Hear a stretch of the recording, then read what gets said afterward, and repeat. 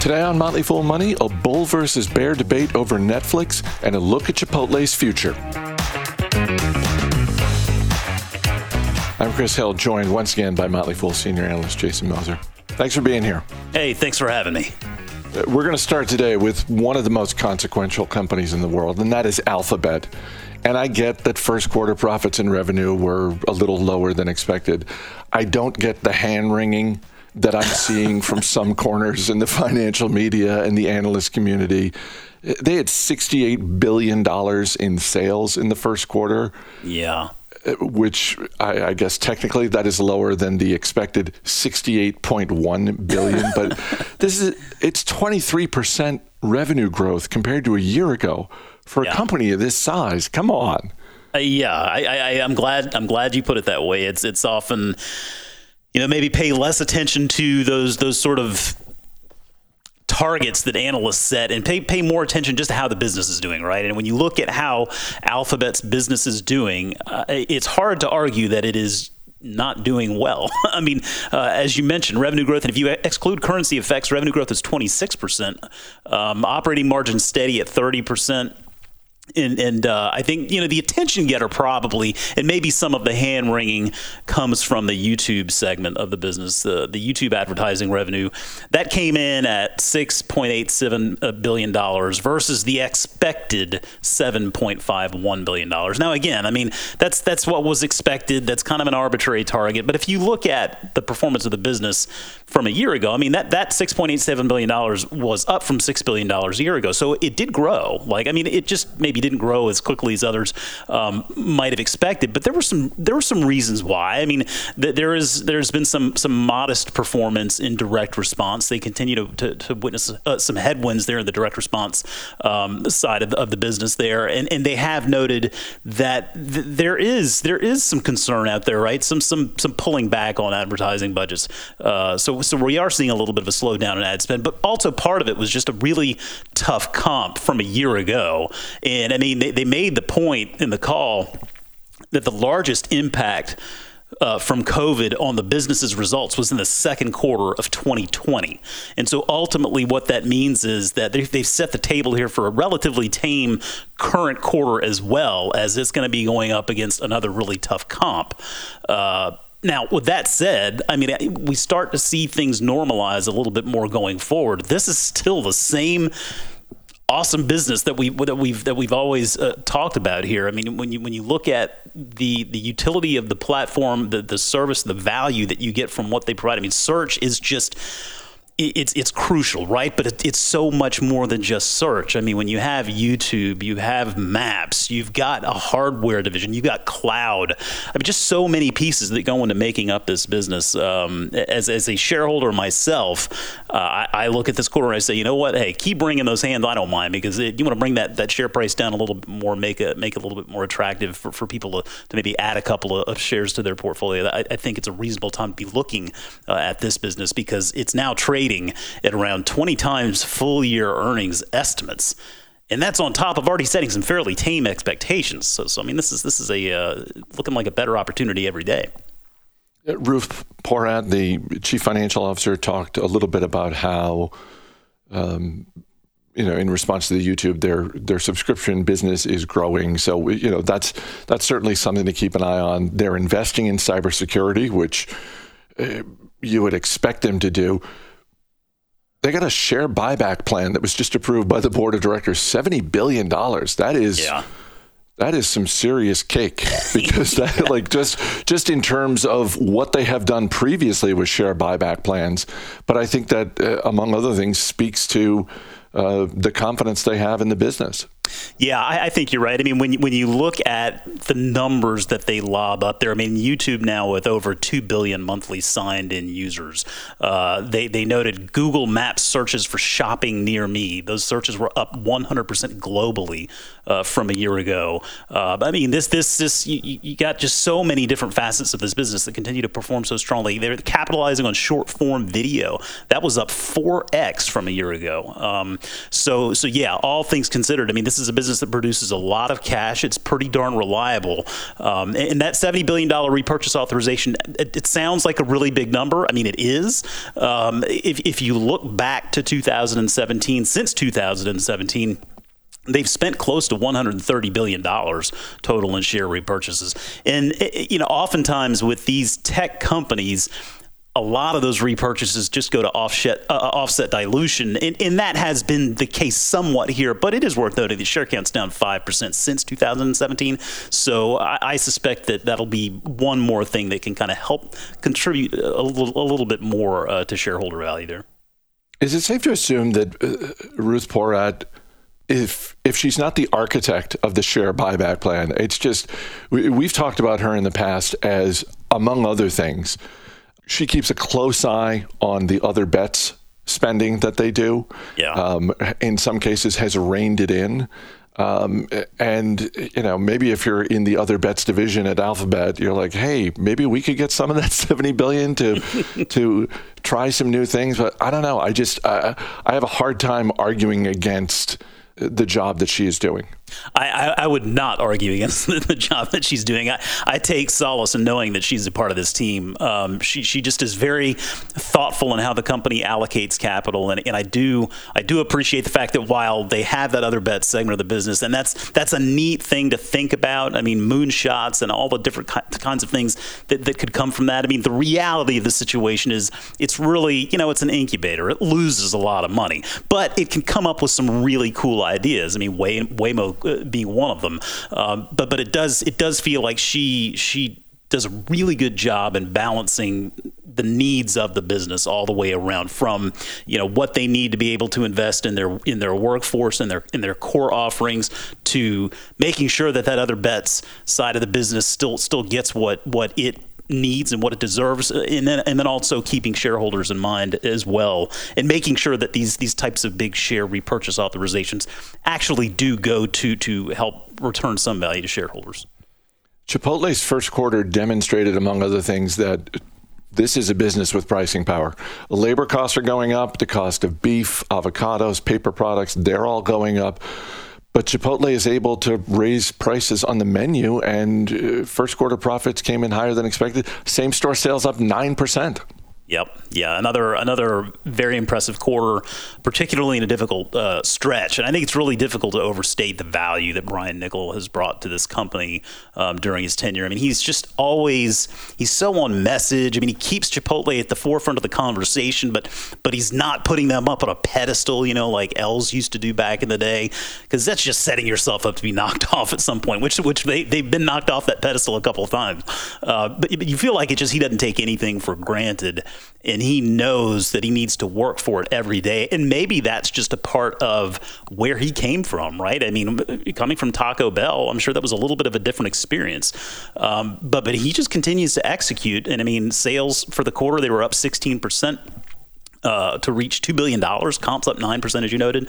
Restaurant level margin did fall, right? They saw a decrease in restaurant level margin, I think 160 basis points versus a year ago, as input costs do continue to weigh on the business. I mean, they've noted inflation and workforce costs that continue to weigh on the business, but they are able to flex that pricing power muscle a little bit, right? They noted that they did raise prices over 4% at the end of the quarter, and ultimately consumers are still willing to pay it, which is a good thing.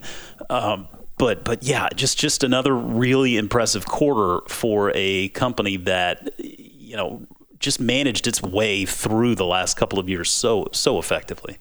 Well, and when you think back, this quarter includes January. You think of Omicron variant being on the rise and sort of peaking in January and February. Some parts of the U.S. dealing with bad winter weather. Chipotle, you go back. I mean, Chipotle warned that was going to affect results. So the fact that they put up same-store sales growth of 9% despite all that is impressive. And if anyone is wondering where this business is going, they opened 51 new locations in this past quarter, and most of them were built with those digital-only drive-through lanes. Oh, yeah. Yeah. And I mean, they expect to open between 235 and 250 new restaurants this year, with at least 80%, including a Chipotle. And, to your point there in regard to January and February, in-store sales grew by 33% from a year ago. So the consumer still was really kind of happy to get back out there, and that was a little bit more tilted maybe towards the end of the quarter, but nevertheless, digital represented 42% of sales, so they've struck a nice balance there with the business, and they continue to experiment with the menu. Right? They noted that the pollo asado, which has gotten a great response. And I will say, as a consumer, I've tried it. It's really tasty. If you've not tried it, I recommend it. They said it's their first chicken innovation in 29 years. And I had to kind of think back on that. Is that actually true? And I guess it is, because other than just your plain Jane chicken burrito, I guess they haven't really done much on the chicken side of things. So it's just neat that they can get out there and try new things at will. They're working on another menu item that they're really excited about now, closing in on 28 million rewards members now. And I'm one of them, Chris, and I'm going to go redeem some of those points tonight to feed the family. But yeah, they're targeting 7,000 restaurants in North America still. And that sounds like a lot when you compare it to the 3,000 or so that they have today. Now, whether they can get to 7,000, that's still a question mark. I tend to look at that and maybe discount it back a little bit to be a little bit more practical. That's still a long runway of growth, particularly when you add those Chipotles into the mix.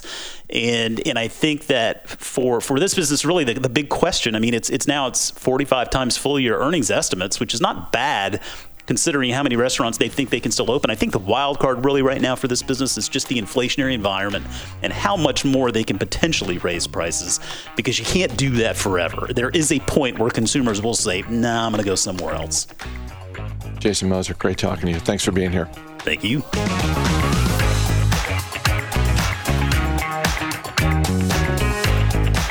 In the past 12 months, shares of Chipotle are flat, which is basically what the overall market has returned as well. Shares of Netflix, on the other hand, are trading 60% lower than a year ago. So is this a buying opportunity, or is Netflix past its prime? To kick off today's debate, here's Ricky Mulvey.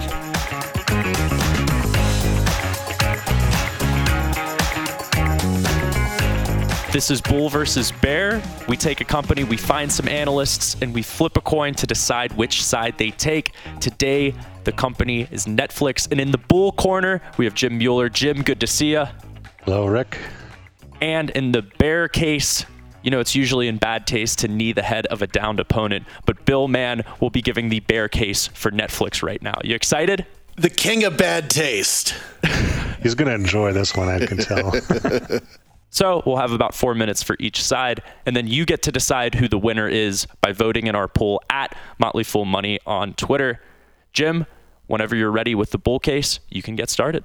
All right. So we all know Netflix, right? The leader and the first advantage mover of online over-the-top streaming, video content on demand, entire seasons all at once, and all that stuff.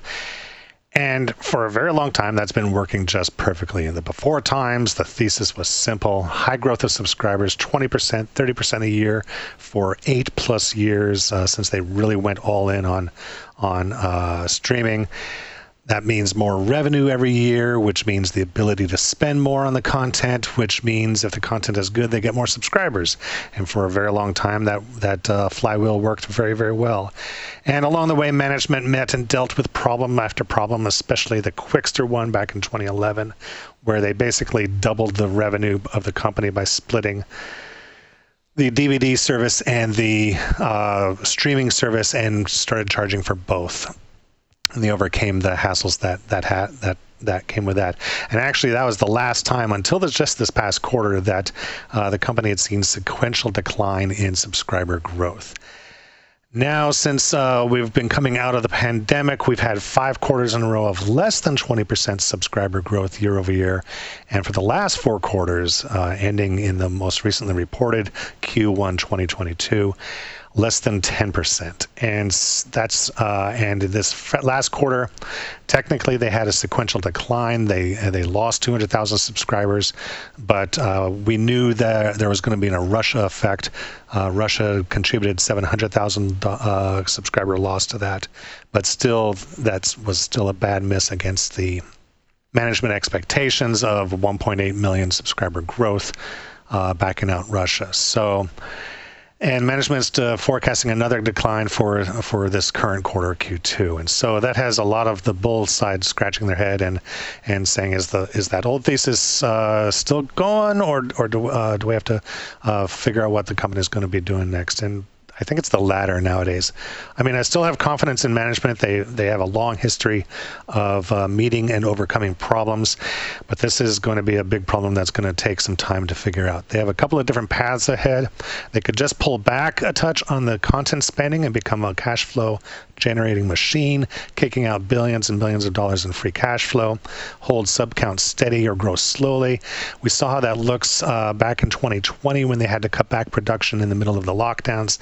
They generated $2 billion of free cash flow that year, and they could use that to buy back shares, grow earnings per share, and grow their share price that way. Or they could look around for other sources of revenue growth. They mentioned in the last quarter password sharing. They're going to crack down on that, but that's just a one-time boost. They've been investigating games and could possibly turn that into a revenue stream. Advertising, that they're going to look into that, offer an ad-based tier subscription, generate revenue from that. And of course, there's always licensing and merchandising, basically doing the Disney play. And management has indicated they're going that route. It won't be a fast fix, so you don't expect multiples and 50% growth in 1 year that they've had in the past. But I'm trustful of management that they will be able to figure out what they'll do. They've earned my trust in the past. They've been very upfront with shareholders, very honest, haven't shied away from recognizing problems and telling people how they're going to try to fix them. And they've shown to be good at pivoting, so I think they can do it again going forward. Bill, man, you lost the coin toss. You elected to go second with the bear case. What do you got?